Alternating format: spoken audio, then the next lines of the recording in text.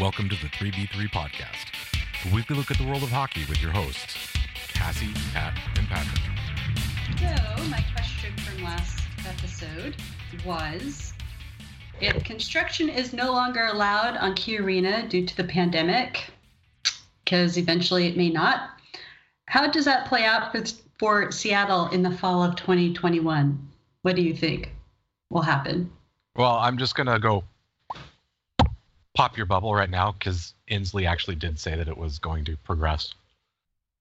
But the Northgate facility was not. Well, I mean, that can change at any time, though. Sure, but they... Either way. I'm sure. Yeah. The speculation is, and I will let Pat talk before I go on my rant, because I think I'm about ready to go on a rant. So I'm going to shut up and let Pat say something. All right. Yeah. They're gonna have a road heavy schedule in October. I'm just gonna put that out there. October 2021 road heavy schedule, and then they'll go nuts. But it pretty much means they will not be hosting the 2021 draft.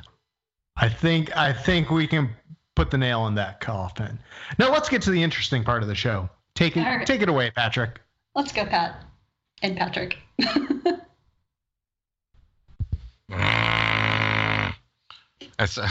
If I can sound like Selma or Patty Bouvier. Homer. Oh my God in heaven. I want a personal pandemic. This group pandemic is just not working for me. They circumnavigated a lot of their own laws because I gotta love this intricacy of the Key Arena roof, the old Seattle Center Arena roof, being deemed a historical landmark in the city of Seattle. Mm-hmm. Gives them the perfect loophole to continue the construction project because it needs to be secured and the construction needs to continue to ensure the preservation of the landmark, which is why they can go along doing their work, but Northgate, where the practice facility and the offices are, cannot. Now, that said, they've also indicated that they were sufficiently staffed and on schedule enough that even a couple of month layoff would not have impacted them too much from meeting their target open date. Now, to your statement, Pat, nobody said what that target open date was. So that target open date could be November 1st. Well, correct me if I'm wrong, but isn't there a scheduled concert already on the books for sometime either late August, early September 2021? Wouldn't. Oh, someone's supposed to kick it off, you mean? Yeah, exactly. Like Pearl Jam? Was it supposed to be Pearl Jam or something? Basically, the Gooey Ducks are not scheduled to be the first event inside the new building or new arena. But given the state of anything that requires a ticket these days, everything is subject to change. So who knows if that will still be the case. So as you were saying, Patrick, the opening date will be the opening date.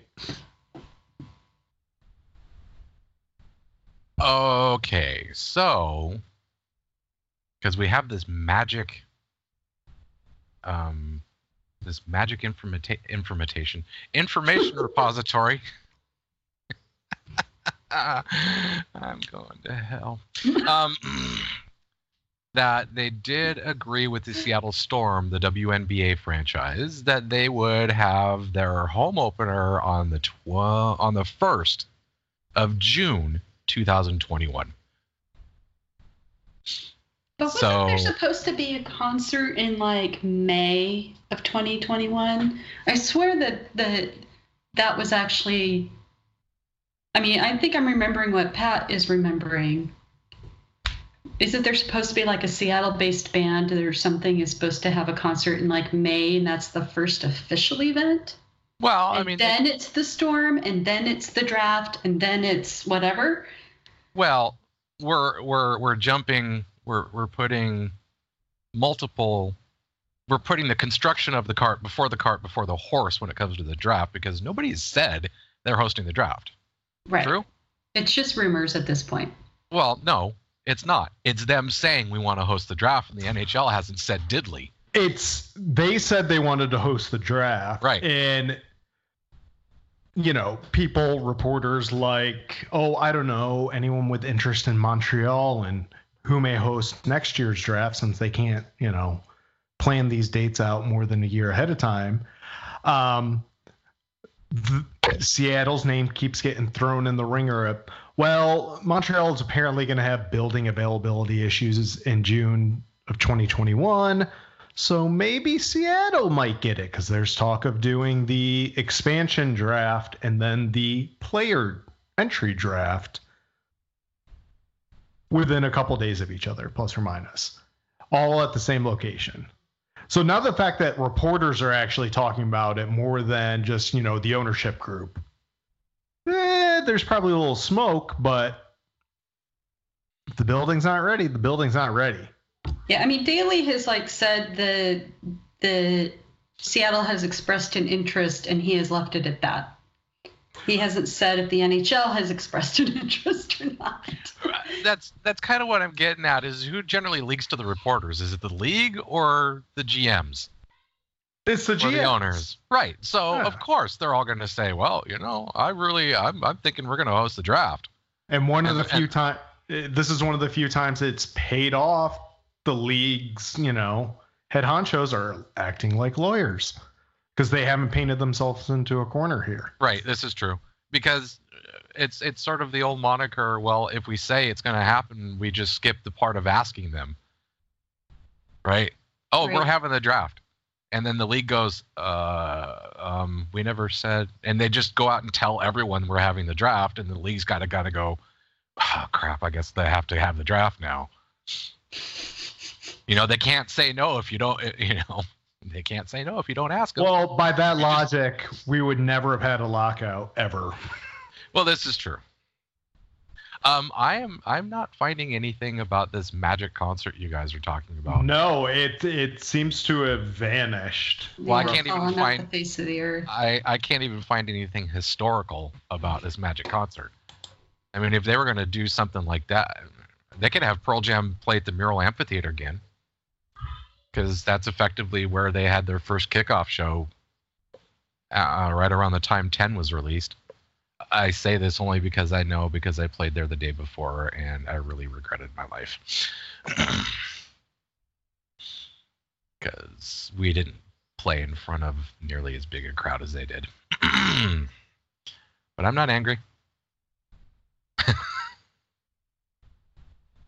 Nobody comes to see the mimes. Which is what prog rock is to people, right? It's just, I don't understand this crowd. What are they saying?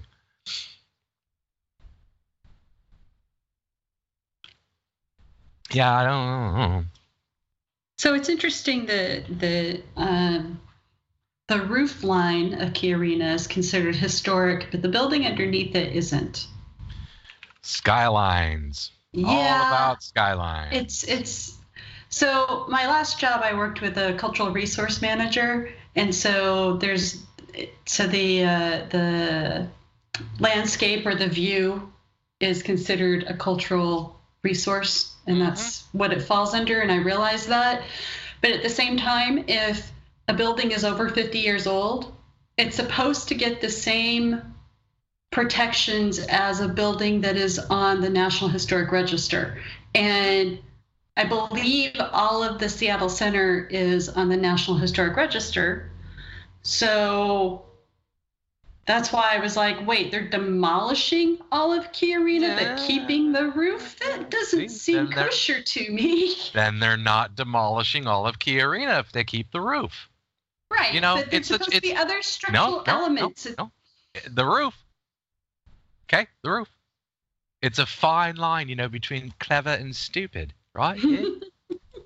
It's the roof. The roof is part of the skyline. The roof's never been on fire, so we're not going to let it burn. Oh, thank you for making that joke so I didn't have to. I had it queued up and ready to go. Oh, God. Great minds steal from other great minds. Yeah. So in doing my, digging into the repository of information I have at my fingertips, I'm guessing the cost overruns and early onset construction delays put off any plans for a concert, if you will, because originally they were hoping to open the building this fall. At one point in time in history. So I think you're right. The Phantom concert was just that. It was something we made up along the way. Well, I think it's another one of those they just told you, and you went, oh yeah, it's sort of like everyone believes Shaq or Sinbad was in Shazam, whatever the inverse of what actually happened is. People all think that Sinbad did this Shazam movie or Shaq did some movie he was never in. They just ran around and told you, we're going to have a concert there in fall of 2020. And you're like, oh, cool. And then the next thing you know, it's the Grapevine telephone game, right? Somebody in the press goes, well, there's a concert scheduled for fall of 2020, so they're going to have it open. And that becomes, the report. And reports are, they never said who it was, to the best of my knowledge. Correct. I do remember that. I mean, it would, and to your point, Cassie, it would make sense to have a ribbon-cutting ceremony by Pearl Jam, but as that is likely to be a Ticket Bastard venue, there's still some... Yeah, they wouldn't do it. There's still some animosity between those two entities. Yes. Because they didn't get the full cut from their portions of, building fees and whatnot. Once again, Ticketmaster, the Gary Bettman of the ticketing industry. Mm-hmm. I'm going to slightly disagree because at least Gary Bettman has some redeeming qualities. Ticketmaster does not.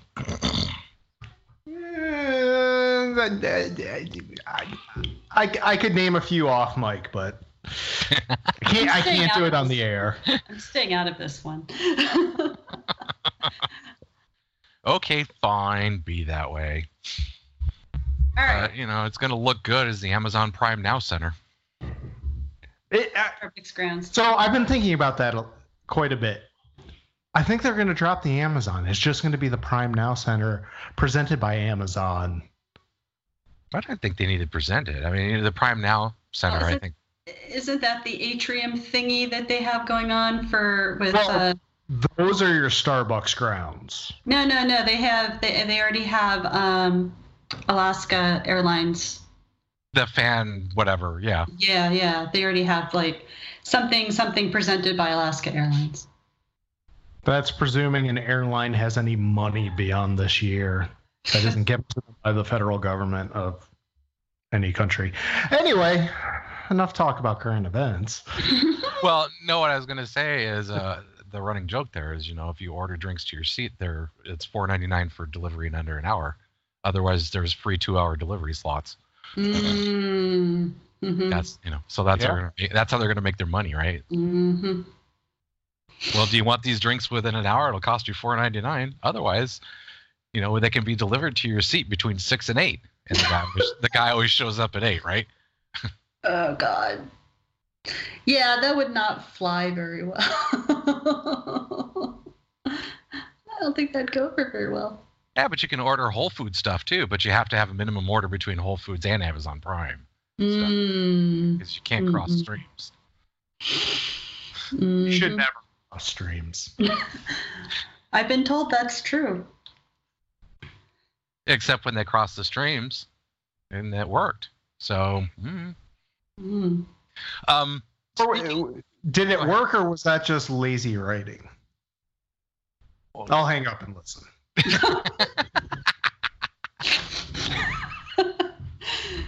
Oh God! How dare you accuse Ivan Reitman of lazy writing? I know. How dare you? Yeah, all right. Yeah, point. Or any 1980s movie of lazy writing. Especially one by Sir Ivan Reitman. May he rest in peace. Uh-huh. I had something that was. Draft. No, I've got the door closed, so I've got no draft. What the hell was it? So, okay, let's go back for a second to this Northgate thingy. So then if the Seattle Gooey Ducks don't have a practice facility, where are they going to practice? Oh, Kent Valley. They'll practice down at the Kent Valley Ice Complex. Now, Everett would be on the right side of town, where everybody's probably going to live. What are you kidding? No. They're all going to be over on the east side. It's not going to make a bit of difference to them. Everett and Kent are equidistance apart from each other. Mm. The commute's just as bad in either direction. No, just because the Kent complex has got the ShoWare Center, so they can have. That's kind of what they were planning on doing at the Northgate, is having a small, like 15 or 2,000 seat sheet, and then the rest of them are just kind of standalone type little sheets. They were supposed to put in 3 sheets, and ShoWare's kind of got that. So, I mean, they could easily go down there and practice in the morning while the WHLers are in school, because they're supposed to be in school. You know, or take up one of the other 2 sheets. You know, it's not. I mean, the Kings practice facility is out in El Segundo, I think, Toyota Iceplex, so it's a haul. Right. Well, I was just thinking in terms of like anything on the north side, because Northgate's on the north side. Wanting to keep everybody used to that commute kind of thing. Yeah, and players being the creatures of habit are most likely to live closer to the practice facility than the game day arena. I would guess, but I don't think that's going to be the case out here. I will defer to the current resident of the greater metropolitan area. So I think because I mean, a lot of the Seahawks players don't live near the Kirkland facility or Renton, wherever the hell I moved it to. Kirkland, I think. Yeah, I don't remember the hell I moved it. Anyway, they don't. I don't know. And I now remember what the hell I was going to say. People that do things different. That's what makes greatness. Because the whole thing with the Crossing the Streams is doing something different. I watched a moderately to somewhat to moderately interesting documentary called In Search of Greatness. And it's on Amazon Prime now streaming. And it was Pele, Gretzky, and I forget who else. They sat down, and I do, because I was just mesmerized by Pele and Gretzky being kind of honest about how they developed the skills that they had. And they broke down a lot of other players and musicians and artists and so forth. And this all is one circuitous way of coming back around to Pat's earlier rants that over specializing is detrimental to creativity and skill, because it really, at the end of the day, you saw in that documentary, almost to a person, the greatest players in any sport and a lot of the greatest musicians and artists were not specialized. Gretzky played a lot of lacrosse, a lot of baseball. Pele played soccer in a completely different environment growing up and didn't always play soccer. And they just came about things thinking so differently than anyone else. Because they had that perspective of, you know, the translation between swinging a baseball bat and swinging a hockey stick. Mechanics are somewhat similar in certain degrees, but, you know, the action and everything else is different. But also having to play fielder and thinking about where, you know, baseball is such a slow sport that you have to think, okay, if I'm pitching a certain pitch to a guy that's left-handed, the percentages are the ball's going to go in this direction. And so they play that percentage, where in hockey you don't think about that. right? If I've got you kind of don't have time, but you also don't think I got a left-handed guy coming down on the right side. I need to step inside. You do that kind of thinking, but he's also thinking I'm coming down on the left. I don't know, I'm right-handed. I'm coming down on the left side. I can do these other things because he's got a little different perspective. It kind of drug in some parts, but it was actually fairly interesting to watch because it just highlighted how specialization actually kills creativity in all these different fields. And I'm going, God, yeah. That's why I always say, if you want to ruin your business, get a Harvard MBA to CEO it, because they've just been trained to do one thing, right? So this leads me to a nice little segueing question for you. Are you both following the most interesting hockey Twitter account out there circa April 2nd, 2020? I have no idea what that account is because I didn't read that article. I'm assuming it's the article you brought up, or the article that was in my timeline like 5 times that day. It certainly was. So Scott Powers, Chicago-based writer for The Athletic, wrote a story about USHL Chicago Steel GM Ryan Hardy. Oh. Yeah, no, I haven't seen that. Okay, so this does make for a good transition. Ryan Hardy's GM of the Chicago Steel. They've been in the news quite a bit lately because they signed something. It's not a contract. It's some sort of an agreement with 15-year-old center Adam Fantilli, who was speculated to be the number one draft pick, potential number one in the CHL draft or OHL. Correct. Yeah. It was for the OHL. So basically this up and coming prospect who couldn't get exceptional status in the OHL apparently. That's my own speculation. I have no idea if that's true. Anyway, he signed an agreement to play in the USHL, and lots of CHLers, insiders, what have you, think that there was some collusion or, yes, there was. I'm sure there was. No, go ahead. No. I don't know all the specifics of that signing. Okay, perfect. Here is a great opportunity to let everyone know that I am following that account, and it had nothing to do with that article. He was on Sound of Hockey podcast. He is that GM Ryan is loves to go all those hack conferences, right? Hockey Analytics Conference.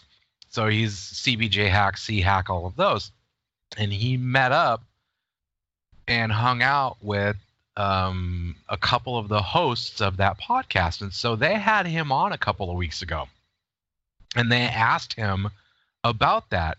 And he said it was a sales pitch, but he is the new Dougie Hamilton because the Chicago Steel have his older brother. Yes. And that was sort of the, your older brother's been here. He's been doing great. And that franchise is so entrenched with the Toronto Maple Leafs. It's not even funny. Oh, it's mutated nepotism. It kind of is, to a certain degree. They share some of the same coaches. And the other thing that they had on their side is USHL protects your status capabilities for the CHL as well as the NCAA. Correct. Mm-hmm. So that's their kicker. So you can come here, you can play for a year or 2 years. You can still get drafted in the OHL and go play there for a couple of years, or you can still go on to play college for a couple of years or 3 years or however long. And while you're here, by the way, we also have access to Daryl Belfry. Thank you. There's your skills coach. The name of names out there in the skills community right now is sort of the adjunct professor of skills coaching for this franchise. So yeah, they're loading. They're like college recruiters to a certain degree, and that's the way he came across on that podcast. The man loves to talk, and he tells some great stories, by the way. So he's not just one of those drones on. So I would recommend going back and finding that episode and listening to at least his interview. But yeah, he sort of goes on and says, we've got this person, we've got this person, we've got this person and this person. And he's just, checking off the names of all of these high-powered skills coaches and trainers and goalie coaches and this kind of crap in there. And that's how they're doing it. He's going to these kids' homes or talking to these parents and saying, your kid comes here, he can still go play collegiate hockey either in Canada or the States. He can still go to the OHL if he wants to, or anywhere in the CHL. But while he's here, he's going to get coached by some of the best. And that is not hyperbole in my mind either. No. I've been following him since the organization started their relationship with Daryl Belfry, who's a guy I've been following kind of from the outskirts as a sometimes coach myself. Mm-hmm. And big thing about either of these guys, they were never players. They never made it in the NHL. They didn't have that pedigree. But they go about doing things a little differently. And there's some videos, and I'm going to have to find them, and hopefully I can send them out from the 3v3 Twitter account. Some of their developmental practices and individual one-on-one work with certain players is amazing, to the point where guys are traded around the New Year's Day, CHL trade deadline, and new players come in, just they kind of gush about the process, the work that they get to do once they get to Chicago. And it's pretty fascinating. But the reason I brought all this up is because, Scott Powers does this article because Ryan Hardy just kind of goes on a rant a couple nights ago on Twitter. And it's pretty funny. He basically calls the draft a bunch of nonsense because everything is hyperbolic and arbitrary based on, preconceived notions that are built in August of the year, and they follow through. So the concept being, unless you're viewed as a, on the fence or a surefire first round draft pick, you're not going to move yourself up into the first round no matter what you do. Yeah. And then he goes on and talks about, at least in recent days, because he's been doing a lot of Q&As, he talks about, highlighting players from the U12 age and under, where basically whoever the fastest straight line skater is, they're fast tracked into travel programs and skills development where they may not be that good or be able to process things. One, because they're not at a mental cognitive state to do those, because the brain really doesn't fully form until 12. But then it's also, they're just doing the same thing over and over again, and they're just physically better than kids who are on different physical development tracks. Yep. And so, he goes on and on about different things like this, how I think the last thing he sent out was basically the way kids are filtered from those early ages is pretty much ruined and narrow focus the NHL to the point where it's at.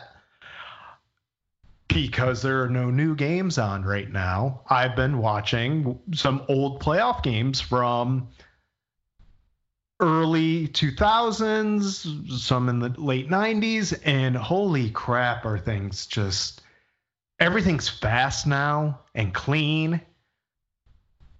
I'm not sure all the changes we see in the game today are for the best. Thank you. So what that rant he went on, or that dissertation, I would prefer to call it, he actually expands on a great deal on that Sound of Hockey episode.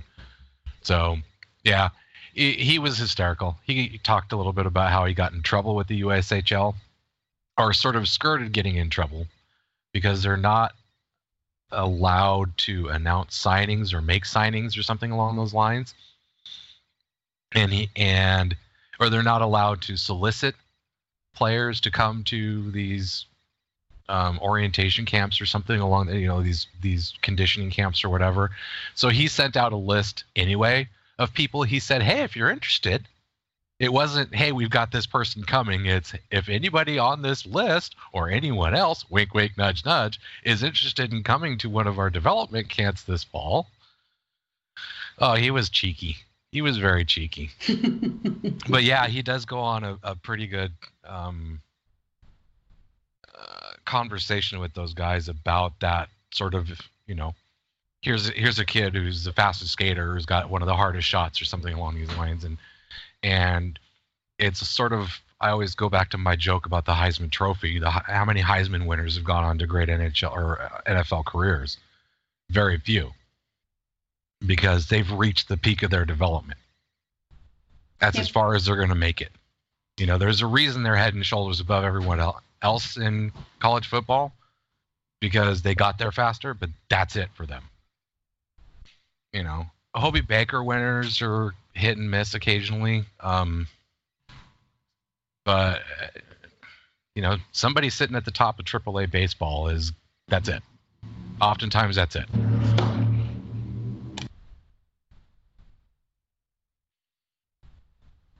I had somewhere else I was going to go, and I completely lost my train of thought because I saw an Australian Shepherd walking down the street. I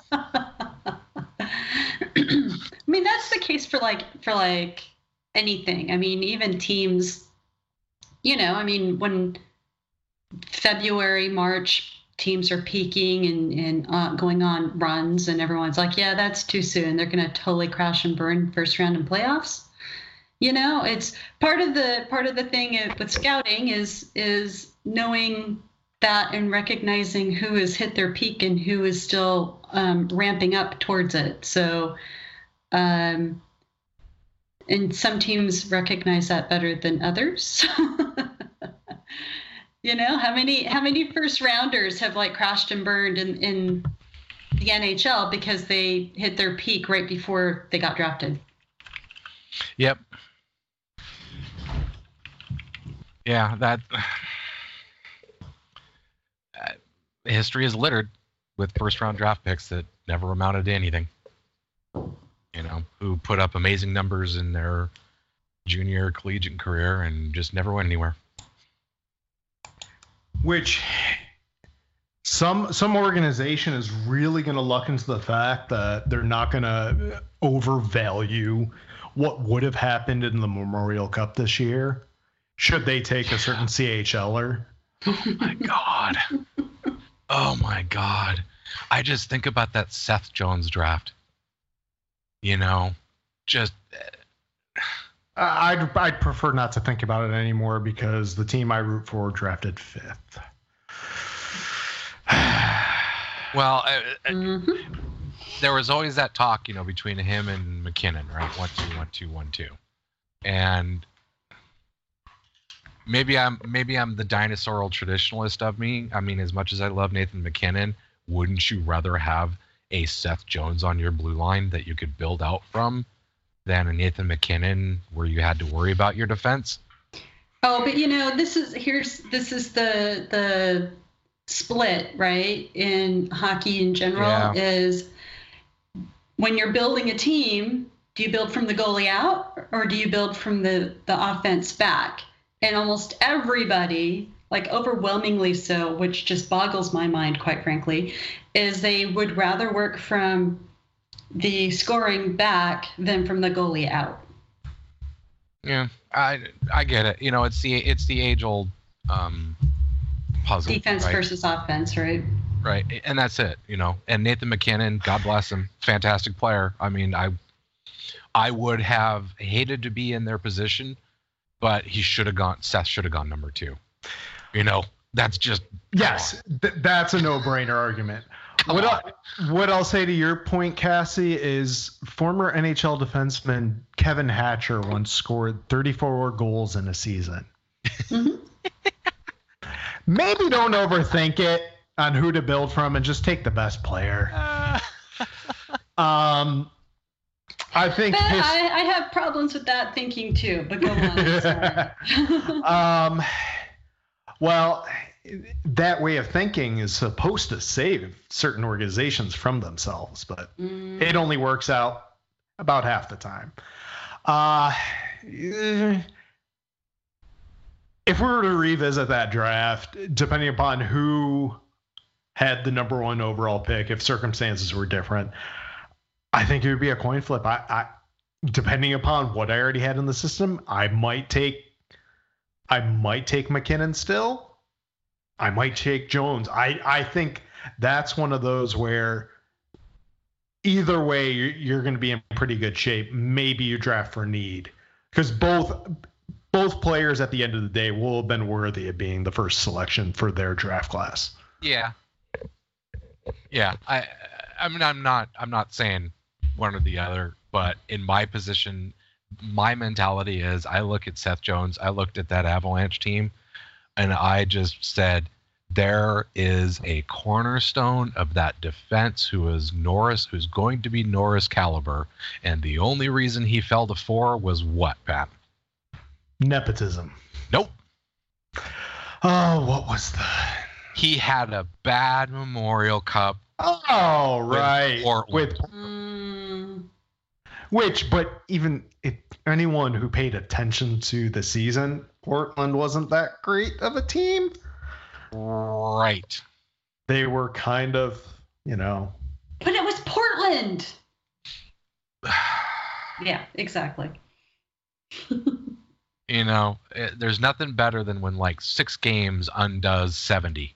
And one of the other reasons why the Avalanche definitely leaned towards McKinnon over Seth Jones. Well, yeah. They still had hopes for Eric Johnson. Well, actually, it was all Waugh. Because that was Waugh's tenure. And he saw him all the time when he was coaching in the Quebec Major League. Yeah, that's true. So, hey. I mean, don't get me wrong. I like Eric Johnson. I think he's a very good defenseman. He is in no way, shape, or form number one on that team right now, and hasn't been for years. No. So that's my little. Since he got drunk on a golf course and got injured in St. Louis. When was that? That was his draft. Draft plus. He wasn't. He one. Draft. Was his draft plus one? Yeah, just completely destroyed his knee getting out of a golf cart. Mm-hmm. Sauced. Mm-hmm. But I'd say to his credit, he's got the games played of being a first round NHL draft pick for a team, not first overall. But yeah. Yeah, no, I mean, again, like the guy, I think he's a good defenseman. I'm just saying he's overrated. That's all. No. Overrated by his team, overrated by his coach, overrated by a good portion of the NHL. And so not only was Eric Johnson a part of that defense prior to the McKinnon draft, listen to these names: Greg Zanin, Ryan Wilson, Ryan O'Brien, Shane O'Brien, Matt Hunwick, Jan Hayda, Stefan Elliott, and Tyson Berry. Right. Mm-hmm. Right. Now the forward group doesn't look all that great outside of a Matt Duchene and Ryan O'Reilly and Gabe Landeskog, but okay. But I named 3 NHL players of I've got consequence. Pieces. Right. I've got pieces up front I can work with. How hard is it to find a defenseman? You know what I'm saying? I'm not saying. I'm just saying. Uh-huh. Mm-hmm. Hmm. Yep. And now this road that we traveled has me reminiscing about Milan Hajduk. Oh, Milan Hajduk. Hall of Very Good inductee, Milan Hajduk. Oh, I have a Hajduk jersey. One of my all-time favorite players. No way worthy of a NHL Hall of Fame, but he is in my sweater Hall of Fame. Because, man alive, that guy could undress people. Oh, he led the league in goal scoring in 02-03. Yet he finished 12th in Hart voting. Yeah. A dead puck time. He did win he won the Richard, obviously.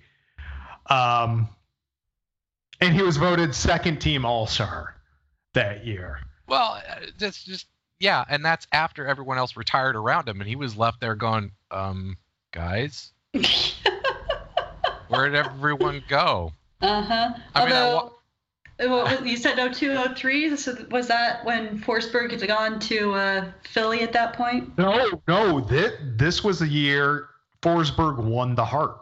Oh, right. Because in 75 games played, he had 29 goals and 77 assists. So Forsberg always did discount his own scoring ability. That guy had a shot, but he would never use it. Oh no. Are we going to turn this episode into a Forsberg Stan episode? Because we totally can. Did you see a video with him and Paul Correa playing ping pong? Did you look at that? Yeah, I didn't care. Oh man. I'm sorry. No, because. What, you weren't ready for summer hockey tweets in late March, early April? No, I didn't. I just didn't care because I saw him and I started that interior weeping thing because what could have been. Yes. And then just going back and then like you were wanting to do, remembering the happy times. And when we were using his last name as a verb and an adjective, you've been Forsberged. Oh, he's Forsberging someone. That move he did sort of late in his career with the Avs. He just in the corner, reverse check someone, wrap around the net, and do a fadeaway wrist shot shelf. Yep. Just all power. That was Pete. Oh. Damn those feet. Oh. Yeah. Yeah, I need a cigarette now. Oh god. Oh. Get me out of here before I turn this into a weirder podcast than it already is. Speaking of we're weird? Episode. Speaking of next week's episode, here's your homework assignment, friends. It's not our 69th. No. We'll get to that. Okay. Pick one Peter Forsberg game from the NHL. So I don't want to hear about the postage stamp goal. That was nice. But it's not the NHL. And it wasn't the Peter Forsberg, as you just described. What one game from his career should I go watch immediately after listening to this next episode?